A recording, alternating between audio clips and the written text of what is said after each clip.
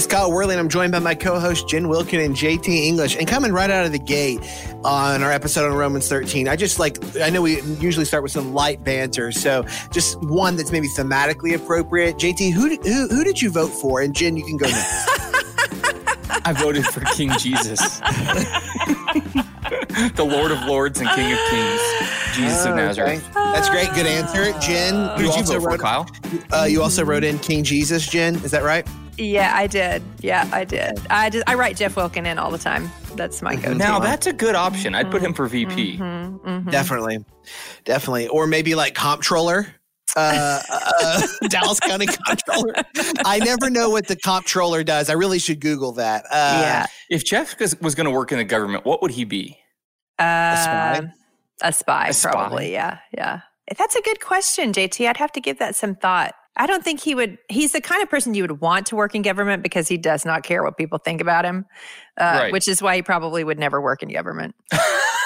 I seriously, I'm more and more, I'm like, people who are going to do that work, they gotta have some, I don't know who would opt in. That's tough. And to all of you people who are government employees out there, God bless you. You have your work cut out for you, and we need you. We do. And especially in light of what we're reading today, we are looking at Romans 13, the whole chapter. You didn't say who you voted for. Yes, I voted for me. I felt like it was the only reasonable choice. No, today we're looking at, I'm going right past it, JT. So bring it back.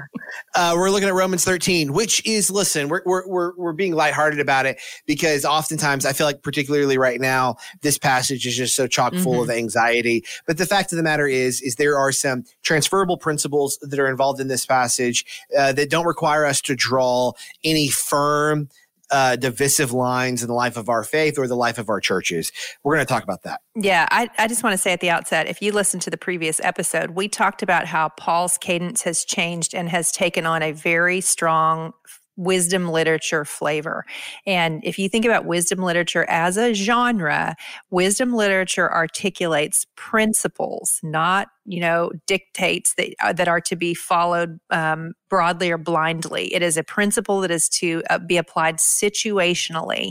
And so as we head into this conversation of chapter 13, that is where we need to be coming from. We need to be asking, what is the transcendent principle here, and how do I apply it in my current moment that the Lord has placed me in? Fair? Absolutely. Romans 13, 1-7. Here it is. I'm going to read 1-7. We're going to look at the whole chapter. I'm just going to read a section of it.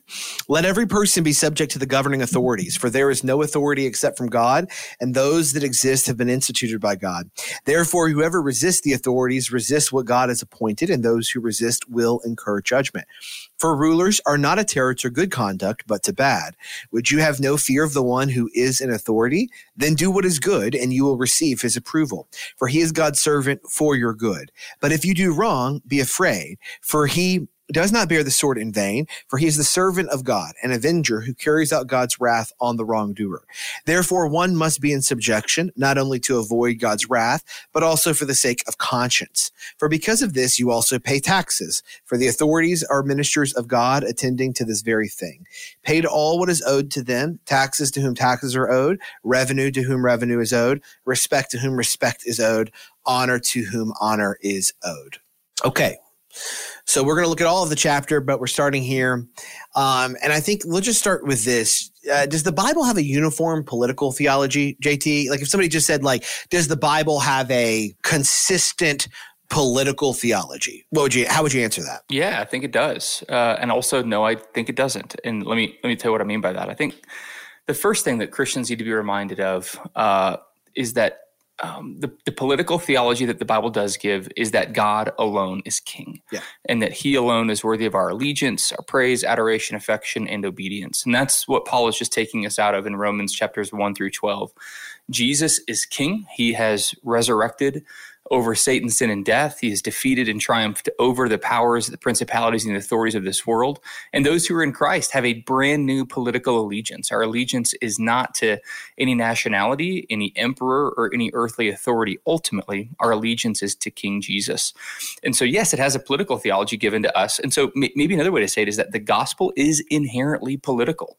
It's forcing us to rearrange our political lives. And secondarily, I would say, politics in an earthly sense make for a terrible religion. And that's, I think, one of the things that Paul is getting at here is that our political authorities in an earthly sense are no longer our ultimate authority. Jesus is. Therefore, don't treat them as the ultimate authority. But because you've submitted yourself to King Jesus, you can also begin to learn to submit to your earthly governing authorities.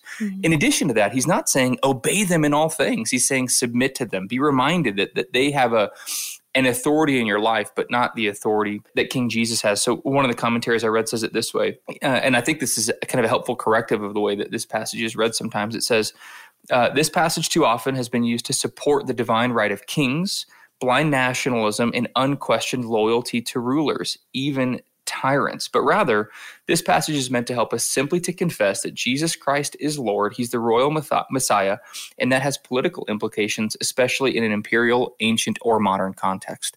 I find that really helpful because it's helping us rightly situate.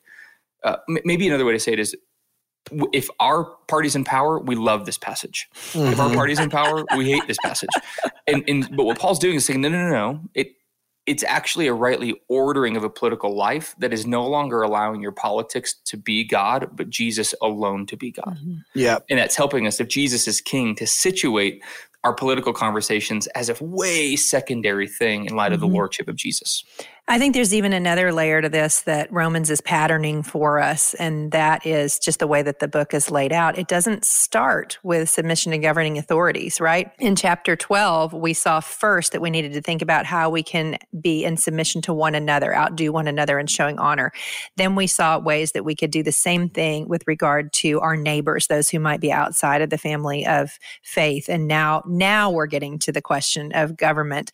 And I think the reason that it's ordered in that way is because, maybe this is a little too barefaced, but the measure of control or influence you have over the object of these discussions is decreasing with every new layer of the conversation. So within the body of believers, you have some measure of influence with one another. You can call someone to account for the way that they behaved. But then within your community, less so. And then with the government, particularly when you think about the original audience, what are they going to say to Rome? That they're going to be they're going to have very little control over how they can operate in relationship to Roman government, and so it's an increasing call to set aside a need to have control and to submit yourself to a particular situation. But it is not a universally applicable principle. In the same way that wisdom principles in the Old Testament address best case scenarios, I think we see that here to some degree as well. It's like, hey, all other things equal, this is the way that you should behave. Right. Yeah. Yeah. And I think the other thing to note is just when we think about the Bible, what the Bible has to say about submission to governing authorities, but also just like broadly political theology in the Bible. And I think that we've kind of bounced around it a little bit. I think, JT, your first comment is the most crucial one, which is the central political theological conclusion of the Bible is that Jesus Christ is king. And Paul's already established that. He's talked about Christ as Lord, right? He's made a big deal out of that. So that's square one. I think when we think about the context, it's just to acknowledge like the storyline of Scripture takes place across a range of various political structures. And so the political structure of Rome is different from the political structure of Egypt. The political structure of Egypt is different from the political structure of Babylon. And so the story of Scripture of God's people is taking place in different times, in different places, and subsequently under differing governing authorities. It's not monolithic. So I think that should be a consolation to the Christian because it means that some of the guiding and general principles that undergirds Paul's words here are meant to be understood to be transferable in a range of political environments because the people of God had already at this point endured conquered a range of political environments. That's good. Hey, just a quick recommendation here for a book that's helped me think about this. Again, it's a bit technical and a little academic, but it's the best book that I know on political theology. I think Kyle and I've talked about this before, maybe on here. It's called Resurrection and Moral Order by Oliver O'Donovan. He is, I think, one of the best Christian ethicists alive today, specifically as it relates to a morality of political life and the polis. And the basic idea of the book is our moral order is not ultimately shaped by earthly authorities, but by the heavenly authority of King Jesus in his resurrection and ascension. And that's now the moral and that's why Paul's saying this here. Because King Jesus is alive, we can pay taxes to Caesar. Like we don't have to, because that's ultimately what this passage is about. This isn't about like, what do we do in the case of a nuclear threat, or what do we do if we were at war? Like he's just saying, guys, pay your taxes because Jesus is king. You can submit yourselves to the Roman authorities because Jesus has put them there, and he is the one who has the moral authority through his resurrection.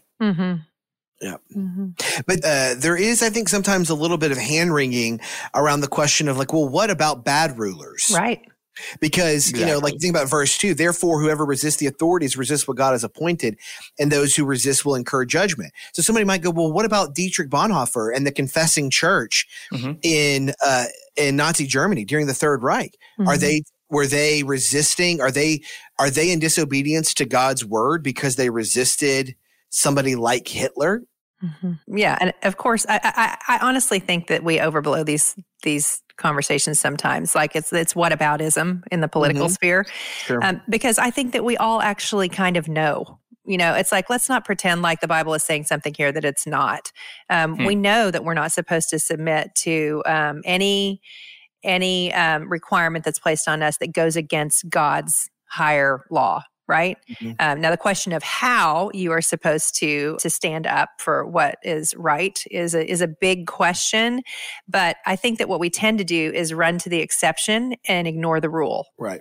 And so let's talk about the exception. I think in particular, you know, in a day and age where we do see, and it feels like an increasing number, like we've got, you know, Putin's in the news right now. Like what is the Russian citizen supposed to do in this moment? But I think that for general day-to-day living, to overlook the general for the sake of the specific is disingenuous. We know that when we're pulled over for speeding, we ought not to be sassy with the person who pulls us over. We should be submissive. We should recognize that we broke the law and that we are subject to the governing authorities.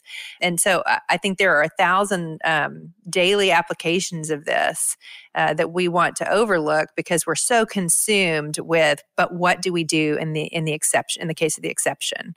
And not only that, but I would argue that the way that the book of Romans is laid out is telling us, because it moves from the personal to the public, is that personal holiness is always going to precede public holiness. So don't even think about entertaining a conversation about how you're going to dissent in the public sphere if you have not first outdone one another in showing honor. Let love be genuine, and all of these things were markers for us in chapter 12. That's really good. That is good. But let's talk about it. How do we know when we're supposed to be Dietrich Bonhoeffer, and then how do we act in that time? Well, it seems like one of the clear ones is for rulers, when rulers become a terror to good conduct. That seems to be like part of it. For verse 3, for rulers are not a terror to good conduct, but bad. Would you have no fear of the one who is in authority? It's like, well, in the event that rulers do become a terror to good conduct, you should resist them. But it's important. Yes, absolutely. But we need to make sure that a terror to good conduct is not subjective. And that's what Oliver O'Donovan's getting at in Resurrection and Moral Order, is that moral order is actually objective. And it's easy for us to subjectify what we think good order is, which means it requires a deep knowledge of Scripture to be able to say bad conduct. It requires a deep and intimate and abiding relationship with Jesus, requires the wisdom of a discerning community. If you're the only person out here that's like, look, the government's, operating in bad faith and bad conduct, and the rest of the community is like, wait a second, no, they're not, then you're probably a conspiracy theorist or a crazy person. Like, you need to slow down, because what we want to do is subjective. Like, this is not a matter of I don't like my government. It's a matter of, is my government operating in opposition to good moral authority? That doesn't mean they believe Jesus is king. It doesn't mean that they have to have some kind of Christian nationalistic claims, but rather, are they an immoral governing authority? That's when we begin to talk about disobedience. That's good. To governing authorities. That, and I think that part of that resistance is contingent on what mechanisms are in place to resist. For example, that's right. There are appropriate mechanisms in place in a democratic republic to resist that aren't in place in a communist tyranny. And so resistance probably should look different in a communist tyranny than it should in a democratic republic. And if you behave, if you resist in a way that's non-congruent with your form of government, you might be resisting in a way that is inappropriate or out of order. Right? You know what I'm saying? Like, I think there are times in which we misunderstand that the governance models that are the governing authorities here are not, we often locate this as a specific person. So, right? And Paul does mention specific authorities, but he also mentions it broadly, which means that the governing authorities are not just the people who occupy governance positions. I think it's also to include the governance structures of a given community. And that means that whether it's a small governance community, for example, all local churches have a governance structure, right? So like, and many of them have operations, mechanisms, apparati within them, or they should, to keep the worst of governance out and the best of governance in. And it's really subject to the people within that community to exercise those options in a way that's commensurate with the ethics that preceded this chapter. That's good. Have you ever wondered what is God's heart towards you? In this noisy world, God's heart beats hard with love and mercy. But how can God share his heart with us when he doesn't have our attention? You're invited to spend 100 days discovering the beautiful, merciful heart of God with Overflowing Mercies, a new devotional by Craig Allen Cooper. The Lord is not ashamed of you or quick-tempered toward your faults. Each one of your weaknesses, faults, frailties, and failures does more to arouse God's love than to stir up his anger. If you could fathom in some small way how warmly God truly feels about you, the faintest grasp of his immeasurable affection would reduce you to tearful wonder and heartfelt gratitude. As God's mercies are new every single morning, Overflowing Mercies will continue to be a constant well of refreshing comfort, encouragement, and strength. It's perfect for personal quiet times, family and dinner table devotions, and small groups. Let this devotional help you get intentional, stay connected to God, and continue loving others. Order your copy of Overflowing Mercies, 100 Meditations on the Tender Heart of God today at moodypublishers.com or wherever great books are sold.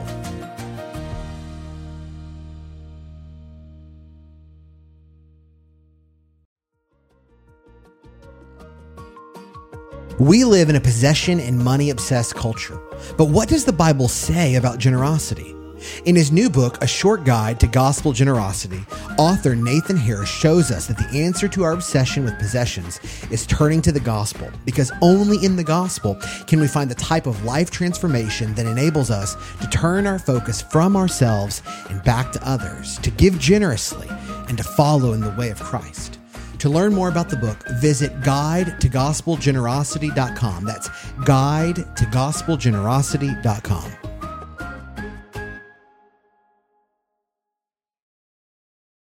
I do think one of the things that's made me saddest about the way that Christians have been thinking about these things recently is that in the way that people are so quick to trumpet a political opinion in a social media space or something like that, I think we're showing that we actually think that the church's influence will most be felt in those statements than it will be in, as we talked about previously, being a community that is shaped as a family in a way that is countercultural. I think we have actually believed that our words about politics are the most important way we can shape the world around us, instead of recognizing that it might actually be the way that we're living at peace with one another within the household of God, and the way that we're living at peace with others as far as it's possible with us, which is not to say that there is no place for speaking up on what's going on in the public forum.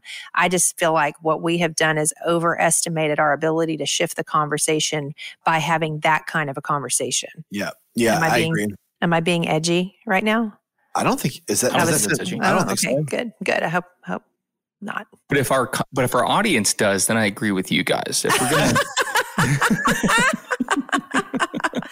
No, mean, I think we can all feel it. I think anybody who has taken a shot at putting some idea, like, well, here's what I really think, I've held my tongue as long as I can. And then you immediately realize, oh, shoot, that actually didn't accomplish what I hoped. What it ends up doing is stirring up additional strife. And so I think it is a very top of mind question for believers to ask, what is the most long-term constructive way to contribute to these conversations?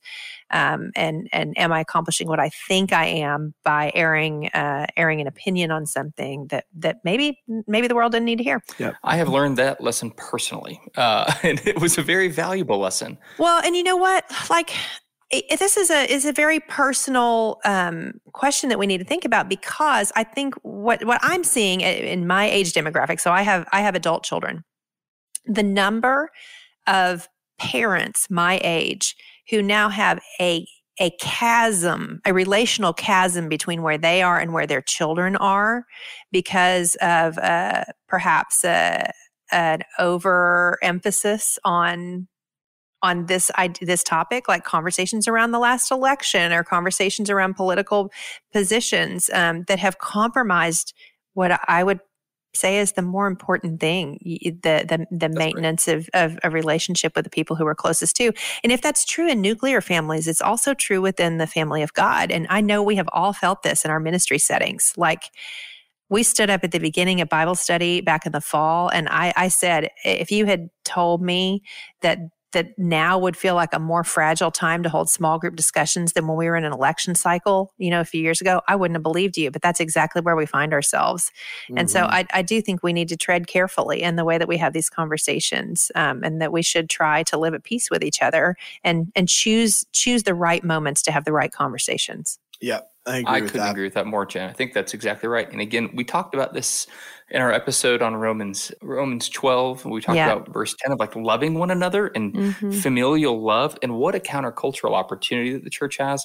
One of the jokes that I'm making at my church right now is I'm calling it Operation Don't Lose Your Mind in 2022 or 2024, which is just like, and of course I'm joking a little bit, but it's also like, guys, like, whoever gets elected in 2022 in midterms or in 2024, and we're not just talking about federalized politics here. You might be talking about localized things or things that are going on at a school board or whatever it might be. Like, don't lose your mind. Jesus is king.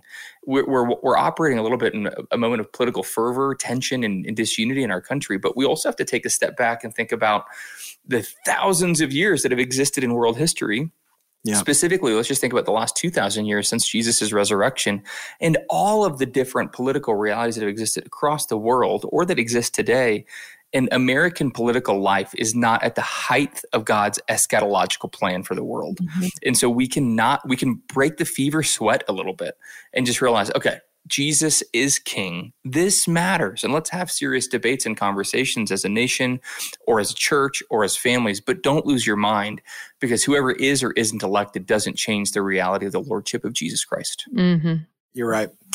You're right. So maybe just to kind of put a bow on this part, how do we honor our governing authorities without treating them as God? So like, if somebody's like, okay, because right now I do feel like there's two temptations. I mean, there's more than two, but let's just identify two big temptations. One is to be like, this whole thing's rotten. We got to burn all this stuff down. I hear that. I hear that from Christians. I hear that from non-Christians. Then there's a temptation of, hey, guys, the rottenness isn't really that bad. Let's just kind of look past it, man. Things are pretty great, and we should be really proud. And proud all the time. And I don't want to brook any disagreement with that at all. If you can't just be thrilled to be where you're at, then you should just get out. Both of those are inappropriate, both like biblically and ethically, I would imagine. And practically they're showing that they don't actually work. Neither of them work. So how as Christians do we show honor to whom honor is owed without treating them with a, oh my gosh. Please, let's leave that. That was so cute, Kyle. It was sweet. Yeah. Okay, well, let's move past it. It came on so suddenly. That was like out of nowhere. I have not sneezed on Knowing Faith. And this season I have sneezed twice during recording. But how do we honor? This is not to draw parallels to Kyle sneezing, but did you guys see the video of the panda sneezing? No. No, I did There's not. a really cute video of a panda sneezing, and it reminded me of you, Kyle. Nope. Wow, okay. Nope. Here we go. I reject it in the name of the Lord. Okay. Okay, how do we Where honor? were we, Kyle? How do we honor our governing authorities? Oh gosh.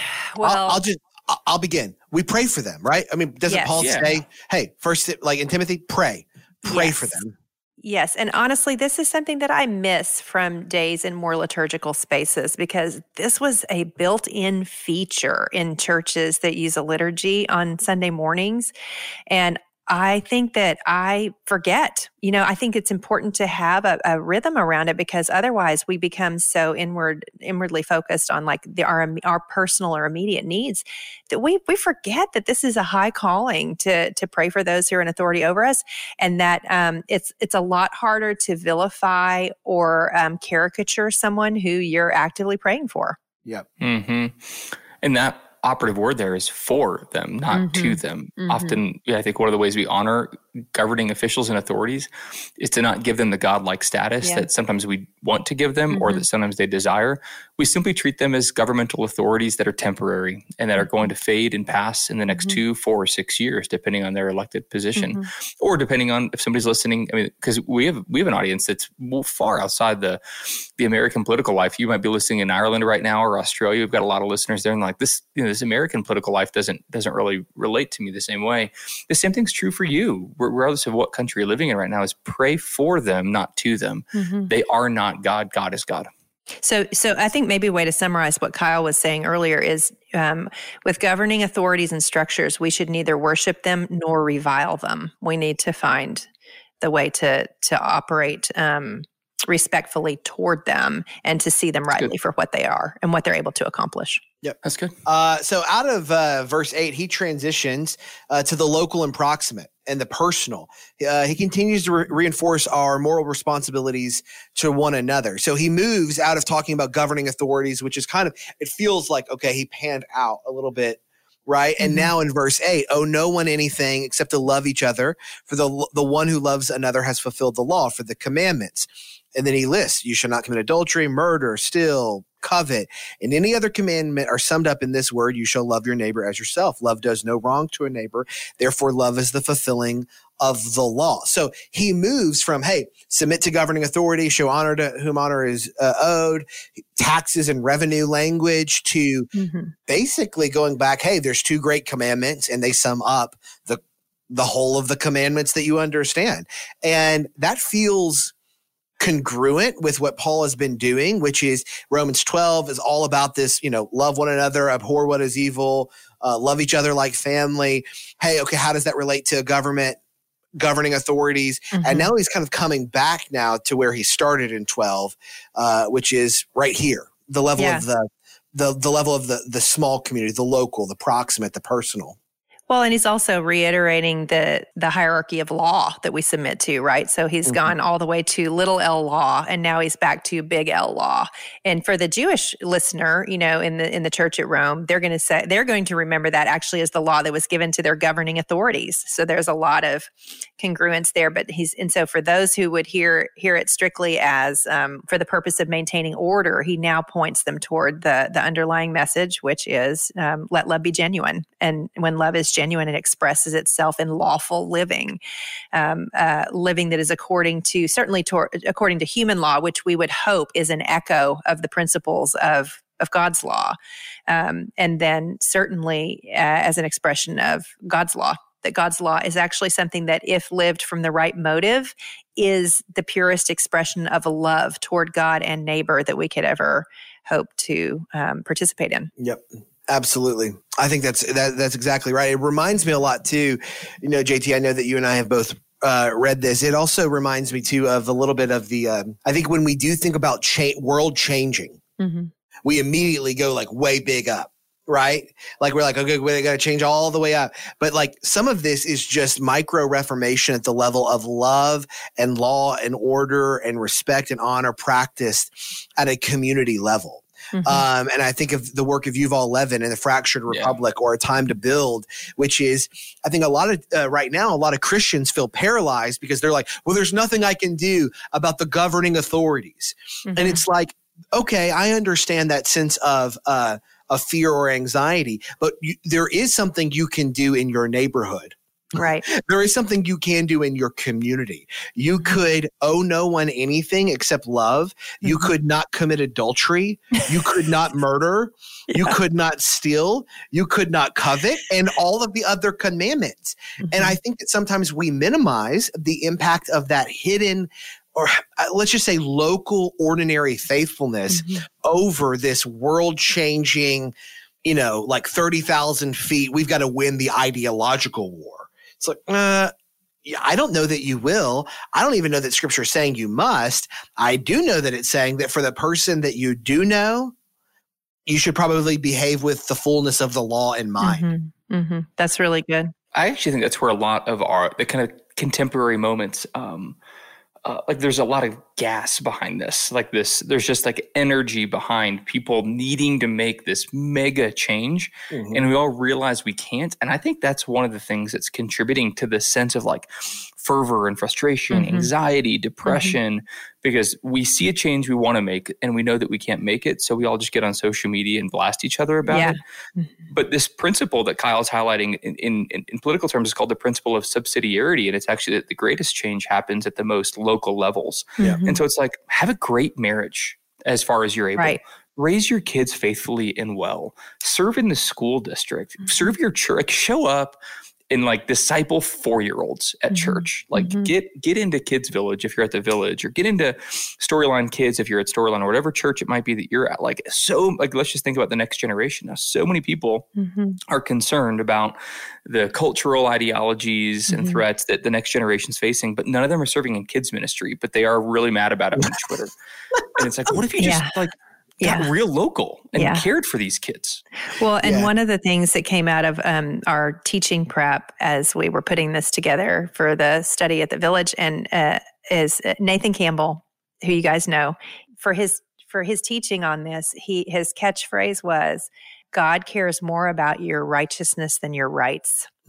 And I was like, shoot, that is so good, because so much of the things that we're screaming about are demanding our rights or protecting our rights. And it's not that we should not care about those things, but when we are so fixated on the preservation of our rights, and it's particularly in an American audience, this is what the conversation tends to always be about. Are we losing the right to free speech? Are we losing and again, here the scarcity mindset behind that. That when you're fixated on your rights, oftentimes your righteousness can fall to the wayside. And we do have inalienable human rights. Like, it's not that there are no rights to being human, but often we're focusing on protecting something at the expense of cultivating something. And that inner righteousness is always going to be the driving force, I would argue, and I think that's what we've been saying, in any change that's going to be of lasting impact, is that it starts with personal holiness and then it ripples out from there. And then Paul moves. He says, besides, it's almost like, hey, okay, tabling all of that, the time that the hour has come for you to wake from sleep. For salvation is nearer to us now than when we first believed. The night is far gone, the day is at hand. So then let us cast off the works of darkness, put on the armor of light. Let us walk properly in the daytime, but put on the Lord Jesus Christ. Make no provision for the flesh to gratify its desires. So this is a real... this is a kind of eschatological reminder that Paul gives to the church in Rome that's like, listen, the day is coming, our salvation is nearer. I love that phrase, for the night is far gone, the day is at hand. I love that. The punchy poetic effect of it is so great. It really is. And just that sense that we lose, I think that sometimes we lose a sense of that eschatological urgency, that sense of the day of the Lord is at hand. And because of that, we feel like, well, there's not a triumph that's coming. We forget there is a victory that's coming. And so we're like, great, I've got to make sure we win these wars right now. It's like, no. The day is coming. The night is far gone. This is all going to dissipate. And at the end of it, it is King Jesus who is ruling and reigning, and his world is in conformity with that kingdom. I think the reference to the passions of the flesh is significant, because we read that and we're like, oh yeah, that means don't lust. No, it's talking about the whole, it's everything that is drawing you toward worship of self. Or of little g gods. Like those are the passions of the flesh. And I think it's worth noting that the reference here is not to reference spiritual powers and authorities. Yep. The reference here is to dealing with your own propensity toward, which is not to say that that's something we shouldn't consider, but in the context of talking about authority, he comes back to, you know what, you need to submit yourself to God in your own flesh. Yeah. That's going to be the transforming factor here. That's good. Just one final comment from me on this these passages here at the end, 11 to 14. And Kyle, you've mentioned this, but that word eschatology, just to define it, it means like last things. This is the kingdom that's coming, the world that's awaiting us. It's God's heavenly kingdom that's going to descend and be a part of our earthly realities. For Paul, those two things, and we've mentioned this language before, it's not just a not yet for him. He's saying, tie your already ethics to the not yet eschatology. So he's saying, if you're going to live this way in the kingdom, you should be living that way now because the kingdom is at hand and Jesus is resurrected and authoritative. And so like maybe just, if you're listening to this, think about, is there a way that you think you're going to be living in the kingdom that you're not living now? That's what you need to change. Like now, maybe you're like, oh man, I'm going to be super generous in the kingdom because I'm not going to have a scarcity mindset. God owns everything. It's like, well, that's how you should be living now. If you don't want to operate with a personal lust, as Jen was just talking about, you're not going to be doing that in the kingdom. Well, do that now because you're full of God's eschatological spirit is already in you. And so Christian ethics are always tied to eschatology. Where we're going dictates how we live now. Yeah. Gosh, that's a really, really good point. And a good place to land. We hope you enjoyed the discussion. If you're looking for Knowing Faith online, you can find us on Instagram, Facebook, and Twitter. I'm just going to keep doing that. I'm going to be like webs, the web space. Yes. You can find Knowing Faith on Instagram, Facebook, and Twitter. You can check us out on patreon.com/knowingfaith if you want behind the scenes stuff, other cool features, bonuses, extras, early stuff. There are a lot of cool stuff. If you don't know this, we have a sister podcast and they are wrapping up their second season. They've had some incredible guests on. You can check them out over at the Family Discipleship Podcast. It's great stuff. We love what they're doing and we love to be on the same network with them. We hope you enjoyed the discussion. Grace and peace.